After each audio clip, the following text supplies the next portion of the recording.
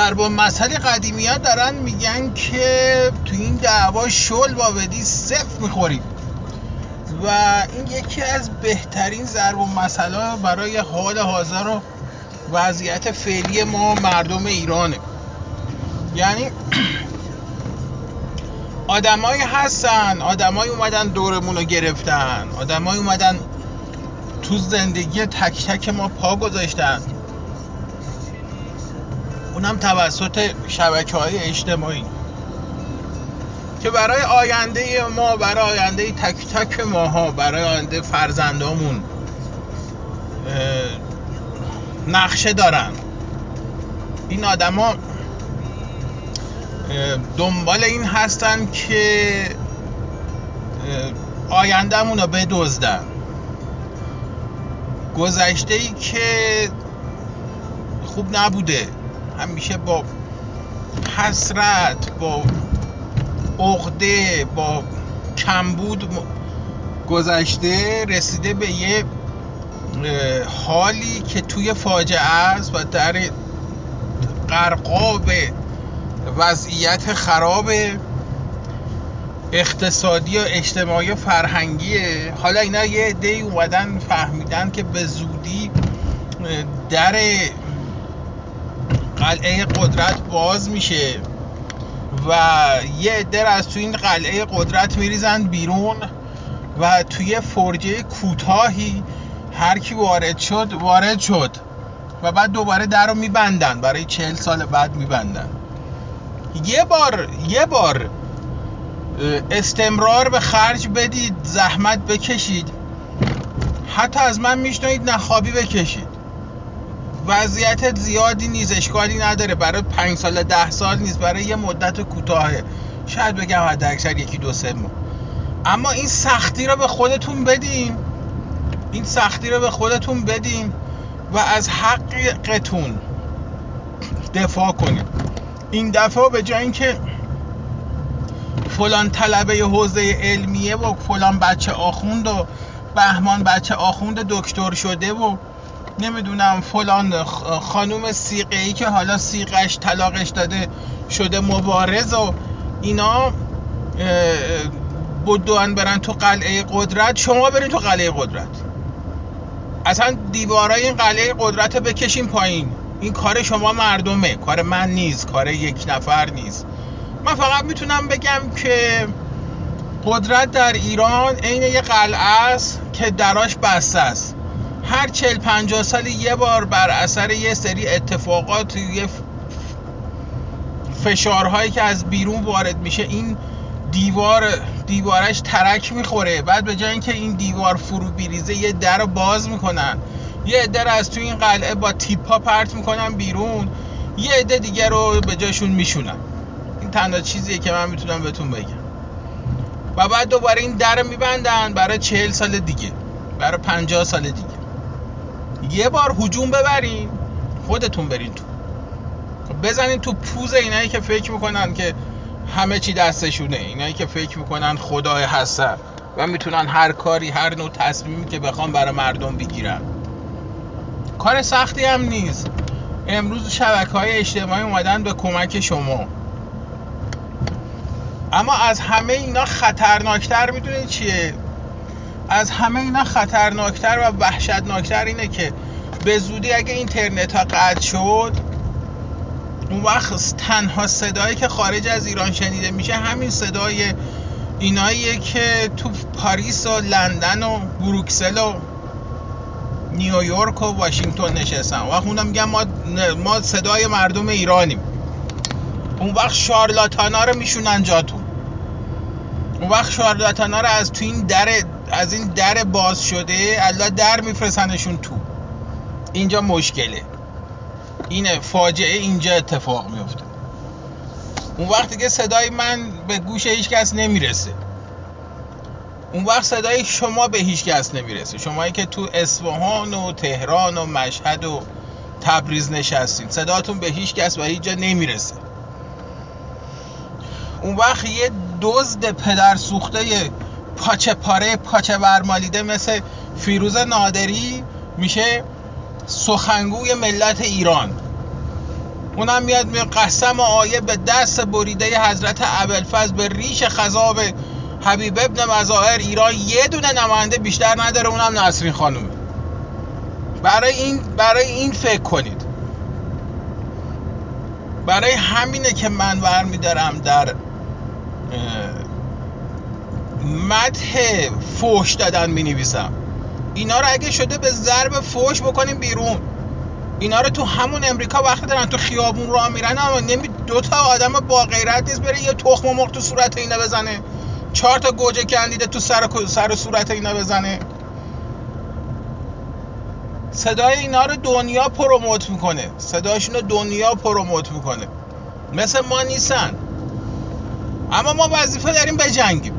ما نمیتونیم وایسیم کنار بگیم چون نمیدونم تمام شبکه‌های خبری کره زمین افتادن دنبال مثلا یه شارلاتانی به نام فیروز نادری، ما هم همه بودیم بریم دنبال، ما دیگه همه باید ساکت بشینیم، ما همه باید یا بودیم زیر علم سینه بزنیم یا بریم ما هم ساکت شیم، خفه شیم، هیچی نگیم، صدامون در نیاد. و از اینا یکی دوتا نیستن. اگه یه زنی که سیغه‌ای نمیدونم پاچه پاره نمیدونم شهر نوعی مثلا اون کاملی انتخابی فرآور میدارن براش اصلا یه خبرگزاری درست میکنن در اختیارش قرار میدن، دلیل نداره ما بترسیم پامونو پس بکشیم. ما وظیفه داریم که بریم بجنگیم، چون وقتی نجنگیم 40 سال آینده رو اون تو امریکا با دوست پسراش و بچه‌هاش بهترین زندگی رو خواهد داشت و ما اینجا وسط آتیش خواهیم سوخت. باز دوباره دولت بعدی و دولت‌های بعدش هم ردیف بودجه تعیین میکنن، برای این خانم بودجه میفرستن امریکا که بره کیف بکنه، که بره زندگی بکنه، که بفهمه زندگی یعنی چی.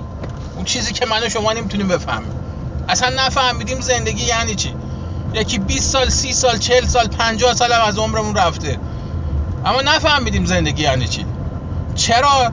چون خودمون رو فدا کردیم. ما ملت فدا شدیم برای یه مش دزد پدر سوخته که فهمیدن که ایران یه چیزی داره به نام نفت، راحت میتونیم بفروشیم. حالا هم دوره نفت تموم شده، الحمدلله و المنت، ایران گاز هم داره. خب حالا میریم رفتیم رو گاز ایران. پوستتون رو میکنن اگه تکون نخورین، تک تکتون رو میکشن بیرون، پدرتون رو در میارن، آینده خودتون رو به بدبختی میگذرونین، آینده فرزندانتون رو بدتر از امروز میکنن. کاری میکنن که بچه‌هاتون حسرت حالای شما رو بخورن. فکر نکنین اینا دلشون برای شما سوخته. فیروز نادری ها سال 54 55 گورشو گم کرده، از این مملکت رفته امریکا. برای چیش دست از سرتون ور نمیداره؟ پول توشه. این بابا اگه تو ناسا کار میکرده، تو هر قبرستونی که کار میکرده، اگه 10 سالی مثلا $40,000 در میورده، الان میره برای جمهوری اسلامی یه سخنرانی میکنه یا $450,000 میزن به حسابش. این حالا میفهمه پول یعنی چی. این حالا میدونه که سر پیری بری یه ویلا بگیری کنار اوشن ویو توی زندگی کنی یعنی چی. حق داره میدوه، اون برای جیبش داره میدوه. شما چرا برای جیبتون نمیدوین؟ شما چرا ساکت نشستین؟ 3 روز دیگه دری به تخته بخوره، این حکومت قشنگ عین آب خوردن اینترنت رو قطع میکنه. اون وقت تنها صدای موجود در جهان میشن اینا.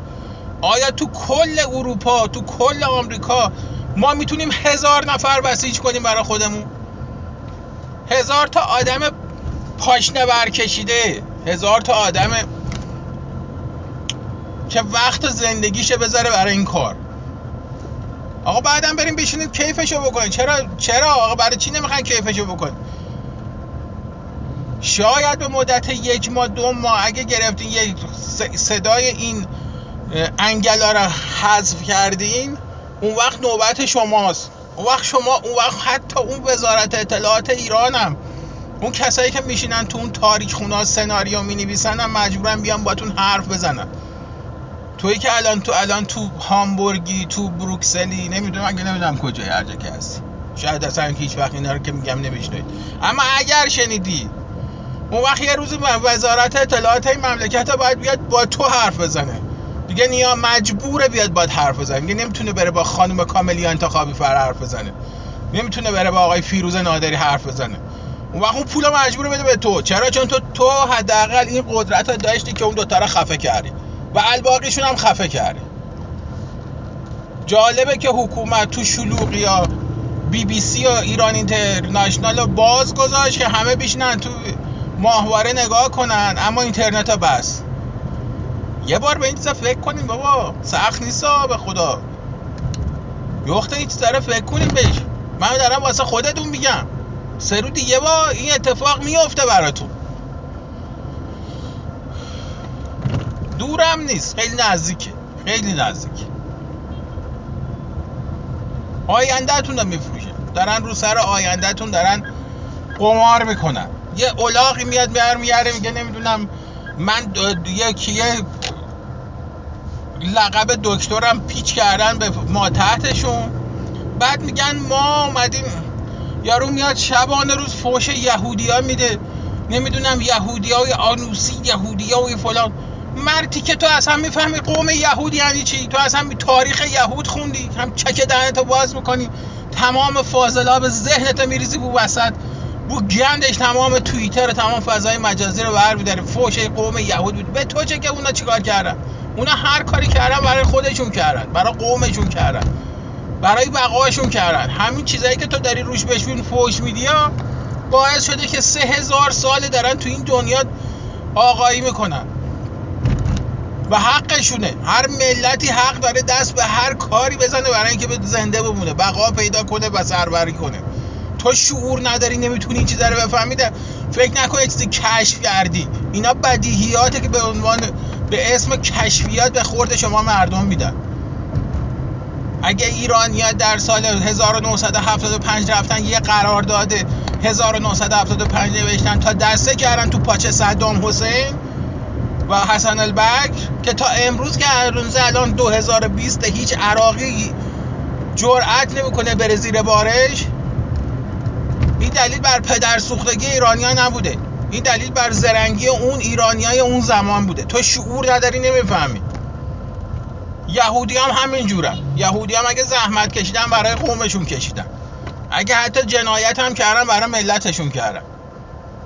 چرا این چیزای بدیهی ما باید سرش دعوا کنیم؟ نمیدونم به خدا، نمیدونم چه دنیاییه. کلا نمیدونم دنیا چه جوریه. میشینین الکی چیزایی برمی‌دارین برای خودتون. من نمیدونم تصورات ایرانی از دنیا چیه، اما حالا دارم بهتون میگم یه مش شارلاتان، یه مش پاچه پاره، یه مش انگل تو امریکا و انگلیس و فرانسه نشستن صابون به شکمشون زدن که 40 سال آینده خودشون و نوه و نتیجهشون بدوزن و بخورن و زندگیتون رو با آتیش بکشن. اینا کوچکترین دلسوزی برای شما ندارن.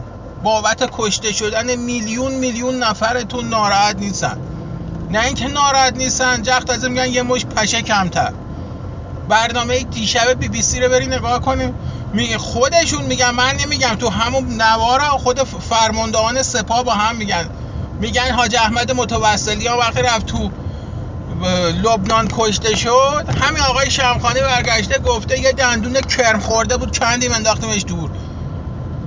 خب پلی نشون میده بدبخت اسرائیل هم کاری نکرده. اینا خودشون تو لبنان با آدم شما بابا اینو میگیرین سر به نیستش کنه. خب این برنامه ها رو بریم ببینید، از تو اینا چه هزاران نکته در میاد. امروز خیلی زیاد حرف زدم، ببخشید. وقتتون بخیر، امیدوارم هر جا هستین شاد باشین، موفق باشین. این اولین وایس من بود، یه ذره بی‌تربیتی توش بود، ان شاءالله امیدوارم دیگه تکرار نشه.